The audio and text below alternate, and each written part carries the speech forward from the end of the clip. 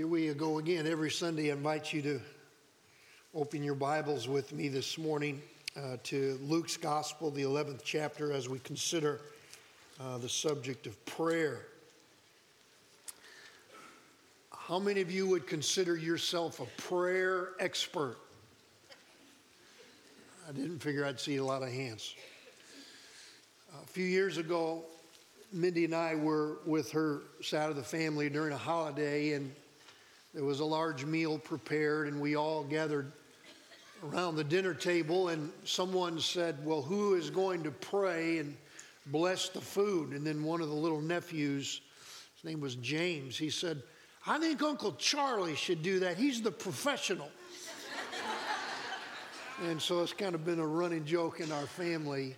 I certainly don't consider myself a professional nor an expert on prayer, but I want us to look at some things that Jesus said about prayer. And so I want you to read with me this morning from God's Word in Luke chapter 11.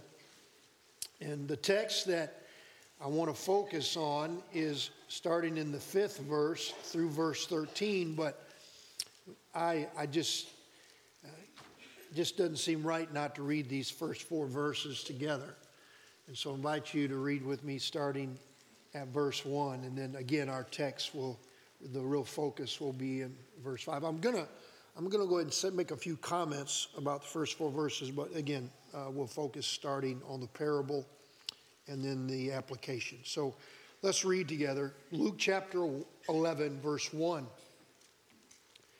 Now it came to pass, as he was praying in a certain place, when he ceased, that one of his disciples said to him, Lord, teach us to pray, as John also taught his disciples. So he said to them, when you pray, say, Our Father in heaven, hallowed be your name. Your kingdom come, your will be done on earth as it is in heaven. Give us day by day our daily bread, and forgive us our sins, for we also forgive everyone who is indebted to us. And do not lead us into temptation, but deliver us from the evil one. Of course, most of us know probably have memorized the longer version from Matthew's Gospel, the 6th chapter. Then in verse 5, teaching them to pray. And he said to them, which of you shall have a friend and go to him at midnight and say to him, friend, lend me 3 loaves. For a friend of mine has come to me on his journey, and I have nothing to set before him. And he will answer from within and say, do not trouble me, the door is now shut, and my children are with me in bed. I cannot rise and give to you. I say to you, though he will not rise and give to him because he is his friend, yet because of his persistence, he will rise and give him as many as he needs. So I say to you, ask and it will be given to you. Seek and you will find. Knock and it will be open to you. For everyone who asks receives, and he who seeks finds, and to him who knocks it will be opened. If a son asks for bread from any father among you, will he give him a stone? Or if he asks for a fish, will he give him a serpent instead of a fish? Or if he asks for an egg, will he offer him a scorpion? If you, then being evil, know how to give good gifts to your children, how much more will your Heavenly Father give the Holy Spirit to those who ask him? Let's pray. Our Father in heaven, like the disciples, would you teach us to pray? Not just words, but to know you and to hear you and to possess greater certainty that you are who you say you are. and that you hear us when we pray. God, would you speak now and bear witness to us through the scriptures and through the Holy Spirit, we pray. In Jesus' name, amen.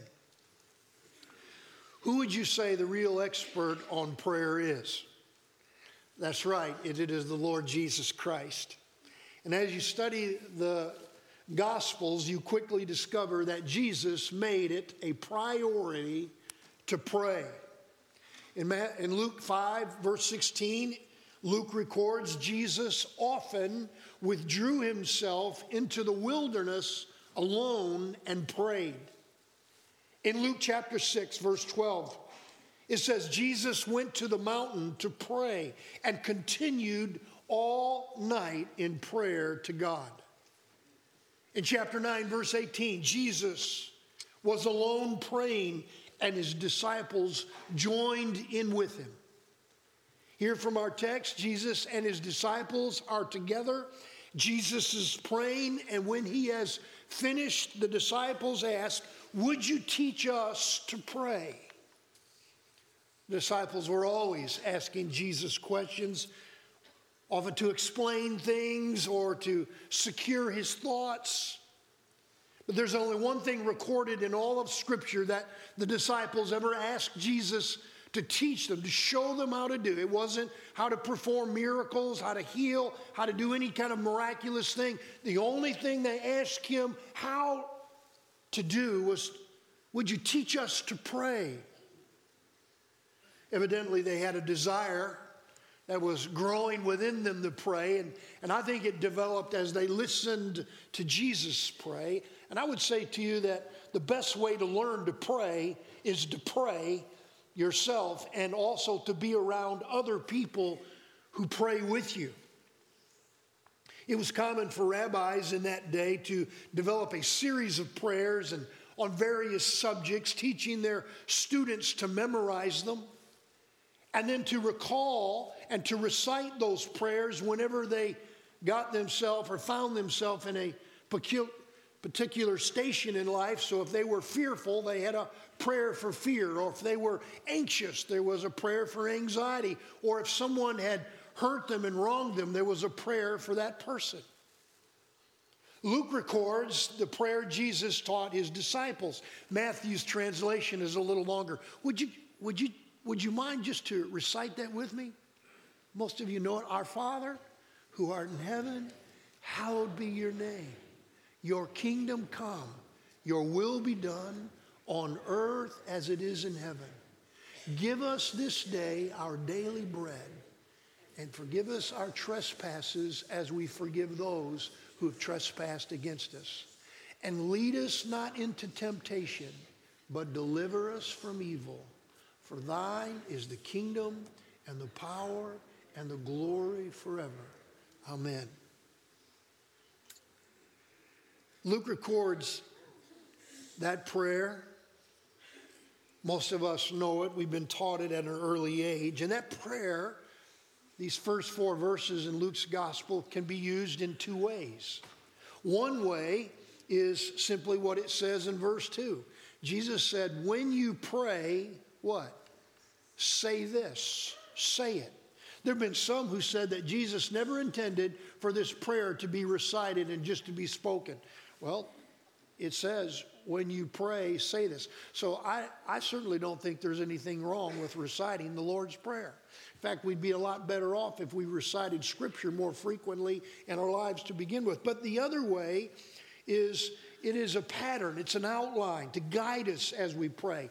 And they're really, just want to hit on these very quickly. There's 7 things that Jesus kind of provides here in this prayer outline. So I'm just going to go through these very quickly. Number 1, first, when you pray, realize it's personal. You're praying personally to God. God, our Father. The word is Abba there, and it was a very personal word that Jews used of their own dads.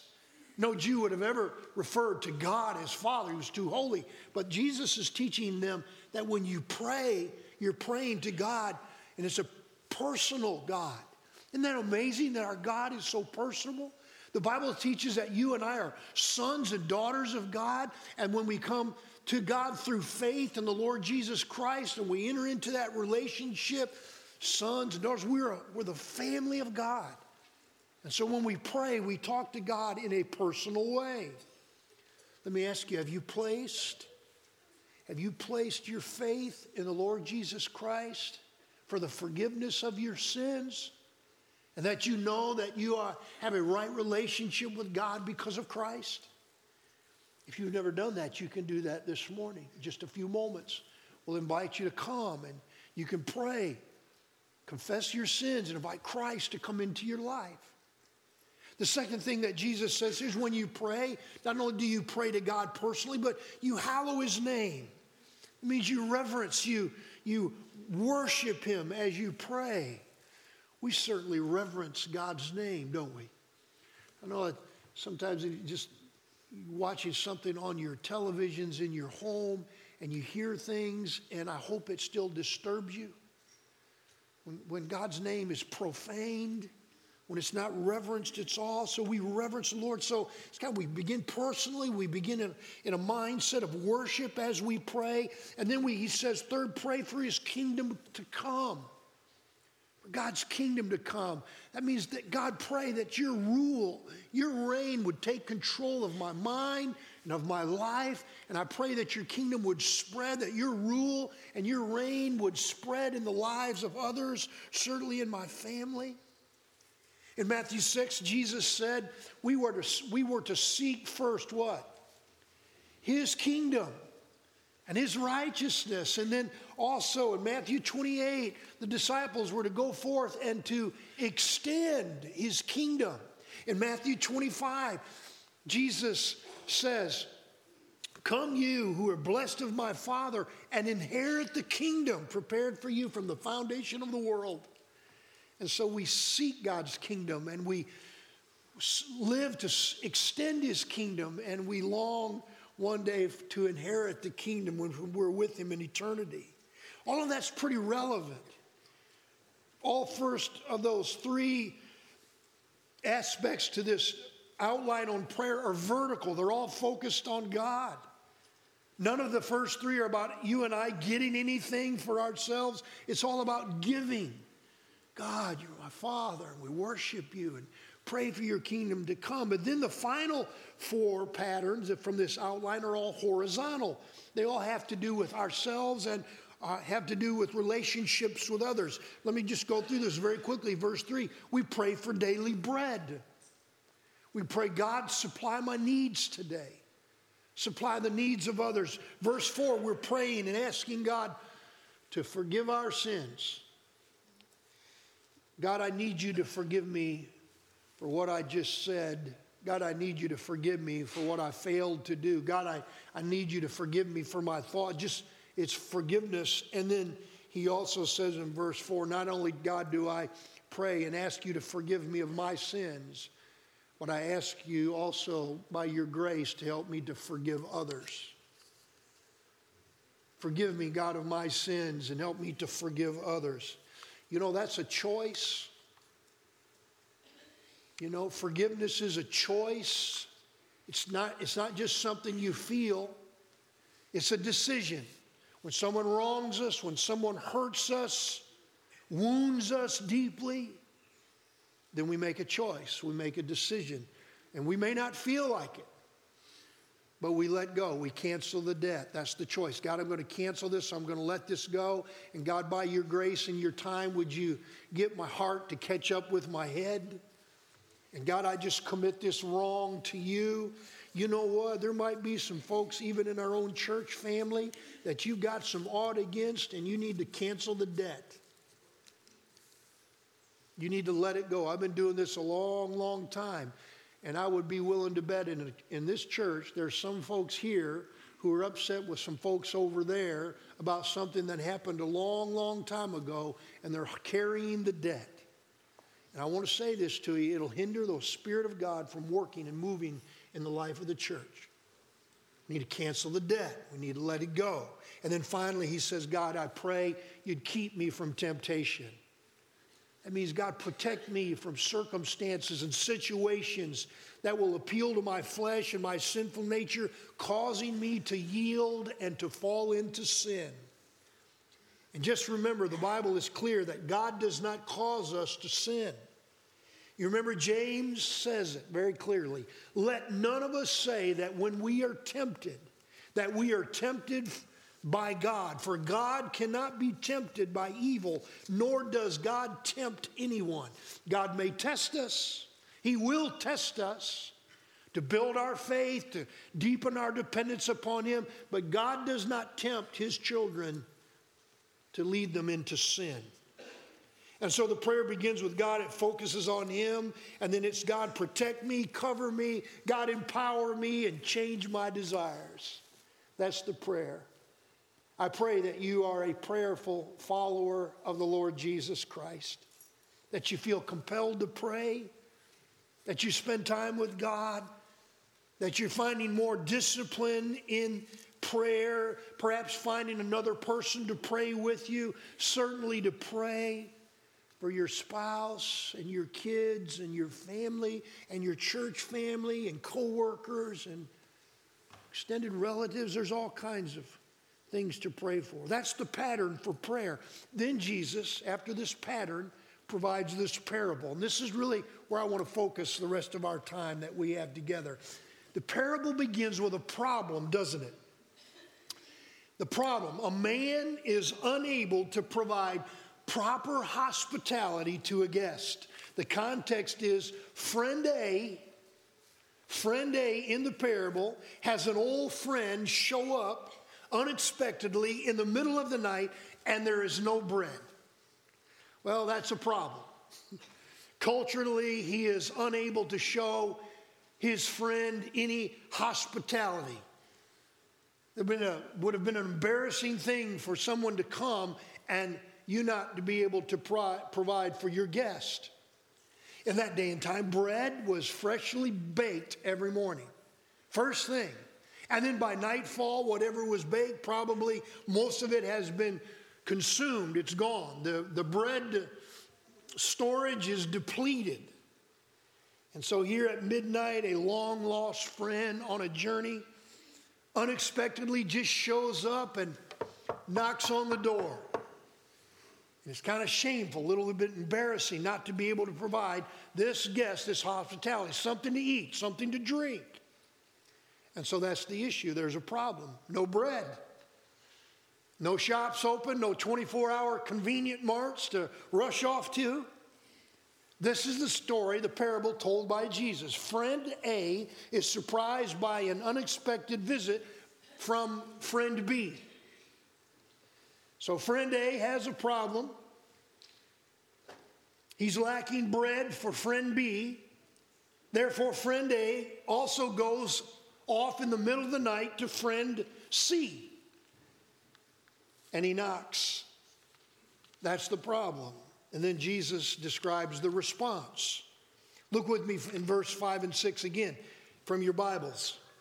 And he said, which of you shall have a friend and go to him at midnight and say to him, friend, lend me 3 loaves, for a friend of mine has come to me on his journey, and I have nothing to set before him. That's the problem. And so notice the response.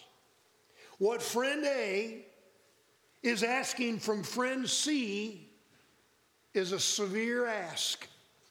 The ask is steep. Friend C, I need 3 loaves of bread at midnight. It's a big deal. In the Middle East, in that day, an open door and a closed door had meaning. If a door was open, it meant y'all come on in. They were probably Southern Jews. Y'all come on in. If the door was closed, it meant do not disturb. A closed door was clear. The door has been open all day, and you're welcome to come and go as you will. Now the door is shut, so leave us alone. Houses were usually single-room dwellings, nothing large. And in this case, friend C and his family are down for the night. The little sleeping mats, the little sleeping pallets have been pulled out across the floor, and the wife and all the kids and the cat and the dog are all asleep for the night. No small task to get them all settled and get them all asleep, as any mom knows. And the last thing that friend C wanted was somebody knocking on his door at midnight, which is exactly what happens. They're all down for the night. Everyone's sleeping. There may have been some light snoring going on in the room. The door is closed. And then comes the knock. So in the middle of the night, friend C is awakened from his sleep. And he thinks, what is that? And he realizes that someone is tapping at the door. And he wonders, who is that? What time is it? So he reached over and tapped his cell phone. And friend C asks, who's there? And friend A responds, it's me. And friend C says, what are you doing? Do you know what time it is? Go away. And friend A responds, come on, C. I need your help. What do you want? I need 3 loaves of bread. Are you nuts? We're all asleep. Stop bothering us. Go home. There is no chance that A is leaving. He just keeps knocking. In the parable, Jesus describes the problem, that's the response, and then Jesus explains the persistence. A refuses to go away. Look at verse 8. I say to you, though he will not rise and give to him because he is his friend, yet because of his persistence, he will rise and give him as many as he needs. Jesus says that friend A is persistent. The King James Version describes A as, and uses the word importunity. The word literally means shameless. Shameless. A bold, shameless persistence. A bold, shameless persistence without any embarrassment. Friend A is prepared to stand there all night without any shame, and he's going to keep knocking until he gets what he needs. Jesus says that friend A is persistent. Importunity. Importunity without embarrassment. Importunity without shame. Pretty bold. I'm going to stay here as long as it takes until I receive what I came for. I'm going to adopt a whatever it takes attitude until I prevail. And finally, Jesus says, because of friend A's shameless persistence, friend C, not because of he's his friend, but friend C finally rises up, and notice the Bible says he gives him as much as he needs. What's the parable's lesson? What do you think? You remember the context, Jesus is teaching his disciples how to pray, and so he kind of says, you can recite this, pray this, nothing wrong with that as long as it's from the heart. Here's an outline, here's some things you could think about when you pray. He's teaching them to pray. And the lesson here is when you pray,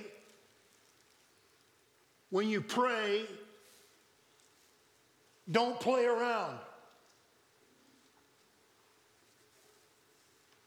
Stop playing around.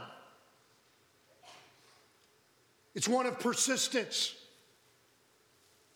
When you pray before your Heavenly Father, and you come before Him in that personal relationship through faith in Christ, and you worship Him and you praise Him, and then you begin to pray for yourself and to pray for others, then He says, stay with it.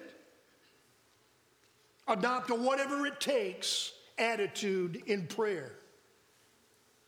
In other words, there are going to be some things that you go through, that you experience in life. There are going to be some things that weigh heavily on your heart. There's going to be some things that trouble your mind. There's going to be some things in life that disturb you and upset you. You're going to have some needs.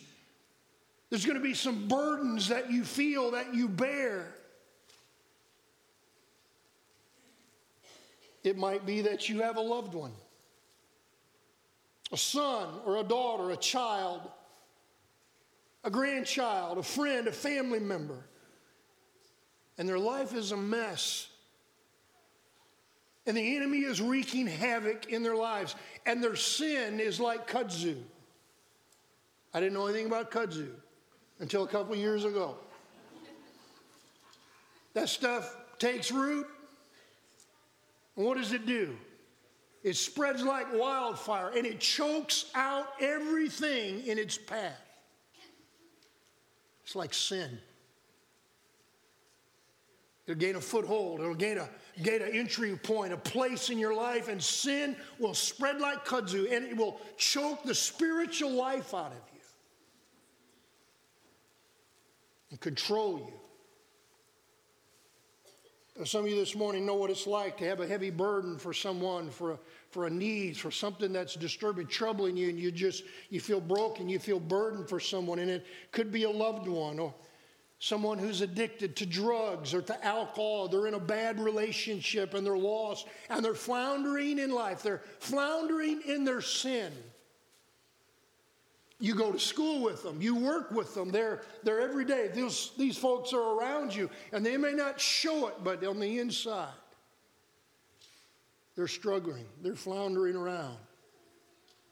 The burden might be for someone who's physically in bad shape, or the burden might be someone who's lost hope in life, and they're stuck, and there doesn't seem to be any answers, any way forward, and so you have a burden, and you begin to pray,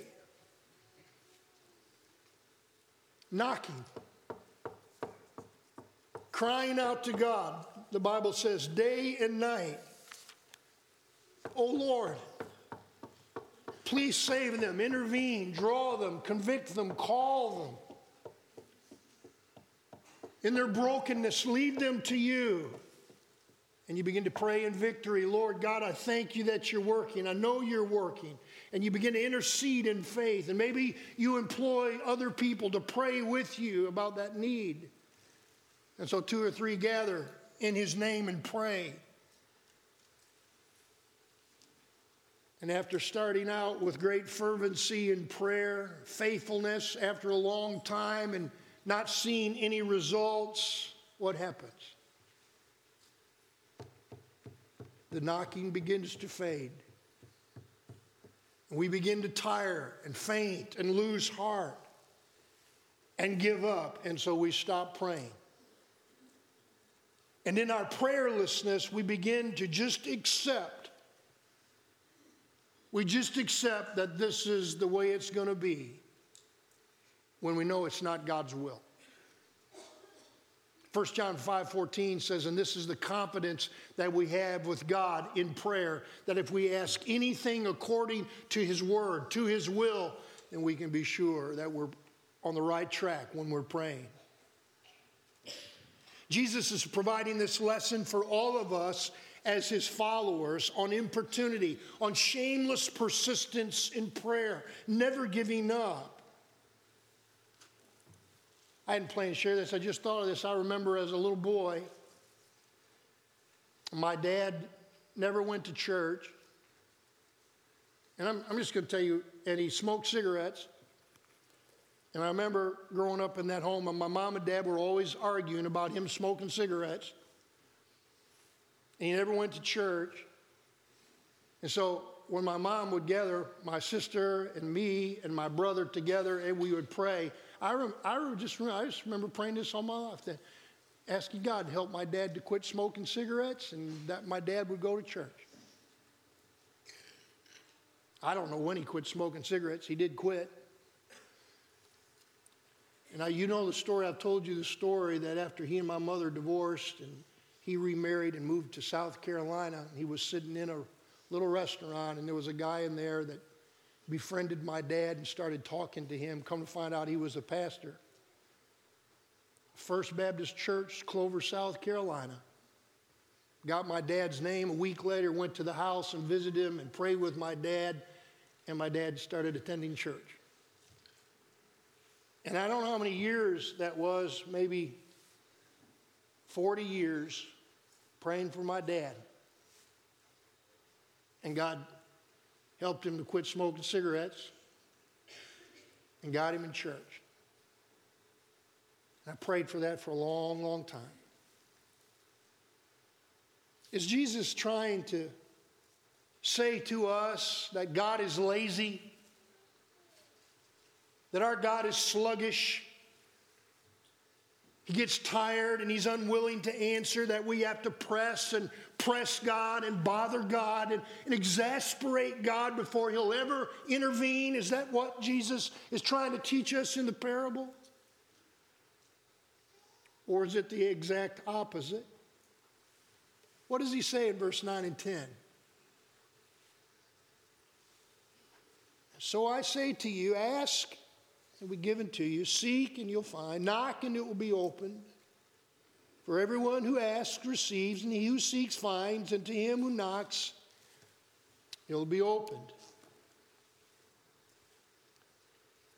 It's the exact opposite of what someone might wrongly conclude from the parable. Jesus is saying to the 12, here's my promise. Here's the promise. Ask, seek, and knock. All verbs in the present tense, which means keep on asking, keep on seeking, keep on knocking. It's continuous. That's what Jesus is saying. And the principle is, I'm not playing around. God, I recognize who you are, and I recognize who I am, and I know who I am. I'm a sinner, saved by your grace. I am weak. I am powerless. Haven't you come to realize that in your life?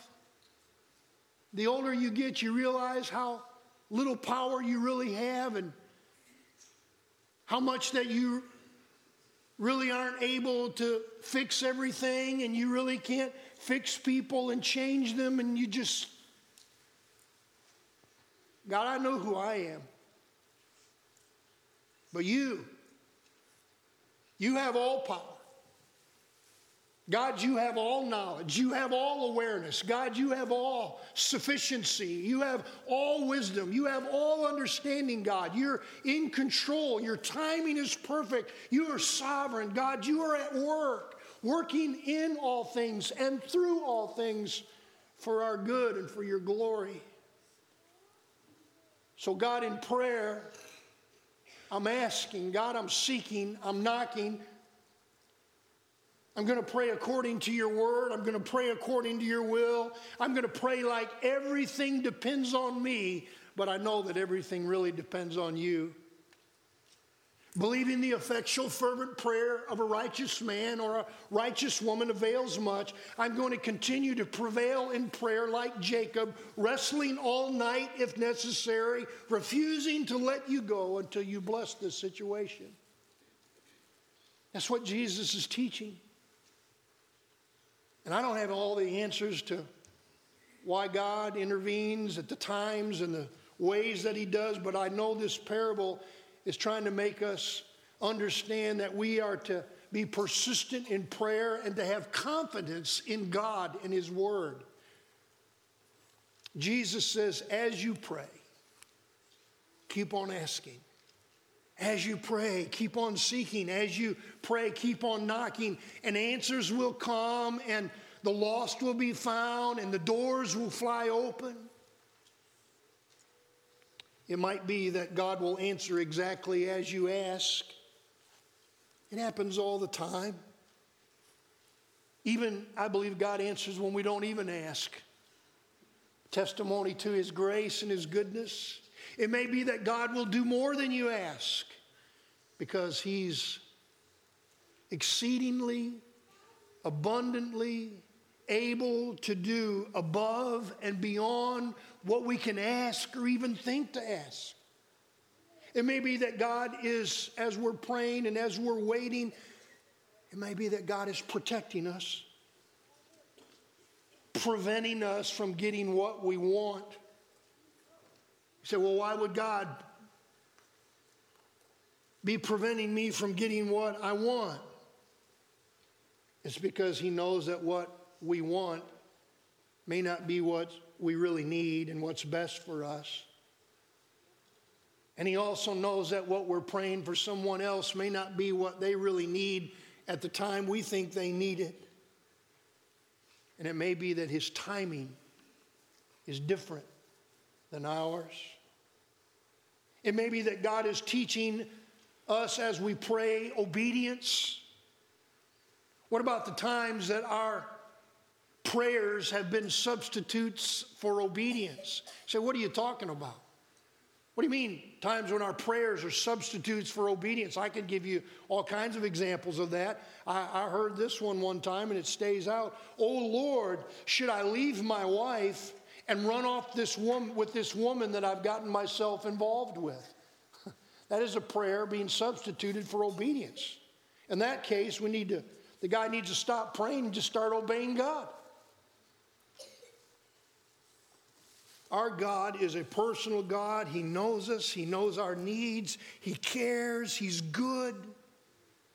He knows what is best. He knows when is the best times. And He's working in ways that we don't see and we don't understand.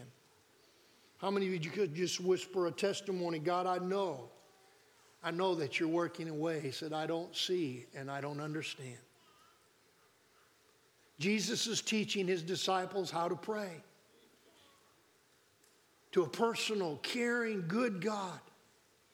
He's teaching them to be persistent as they pray. He provides them with this promise as they pray. And then finally, He closes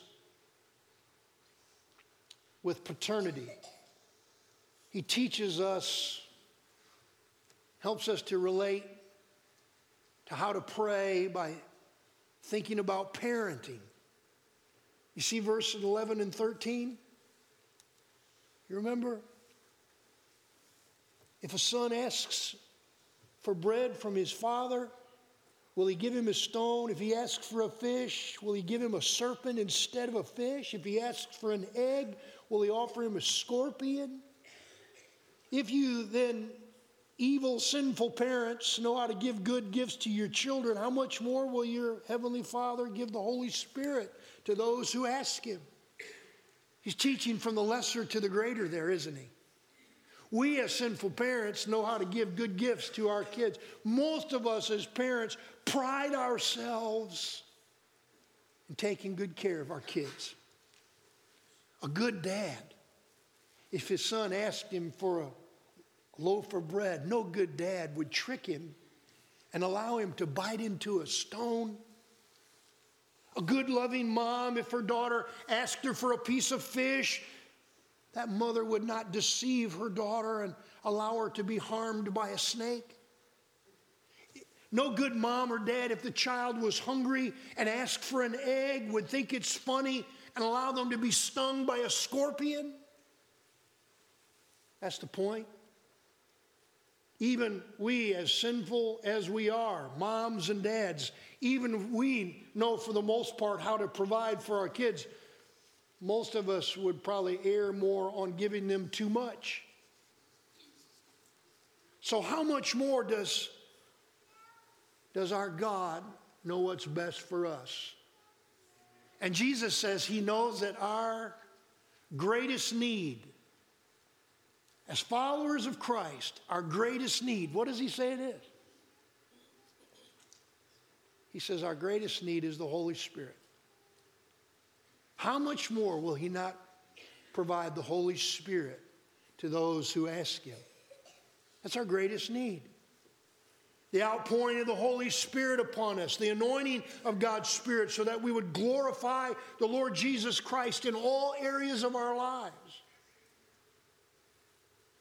That's what Jesus told his disciples before he ascended back to the Father. You guys tarry. You guys stay here until you're empowered by the Spirit. So let me close. We as followers of Christ, Hillcrest Baptist Church, we're to always be in prayer without ceasing to persist, pouring out our longings and our desires to God. Hopefully those desires and longings are being birthed in us by the Holy Spirit. Which means we're praying for our spouses, praying for our kids, our families, our grandkids. I was wondering as I was thinking about this week, I wonder how Lois and Eunice were praying for Timothy, his mother and grandmother. Remember the mother of James and John going to Jesus wanting to secure the best places in the kingdom for her two boys? These grown men. The mother's advocating for these. Had to be embarrassing. They were both martyred. I wonder how the mother of James and John prayed for her sons. I wonder how the mother of the Apostle Peter was praying for him. Praying about everything. I believe the effect of this text for you and for me should produce some confidence. Some confidence in prayer before God. What a wonderful promise. Answers will come. The lost will be found. Doors will be open, leading to persistence. And I would propose to you that the things that we continually persist in prayer for are the things that measure what's really important to us. There's a recognition here of our great need for God and for the Spirit of God to control us and fill us. Minnie and I were talking this past week about God's goodness. About God's goodness. And she said, I've learned that God's goodness has very little to do with my circumstances. God's goodness towards me has very little to do with my circumstances. He's still good, even when we don't understand. Are you praying?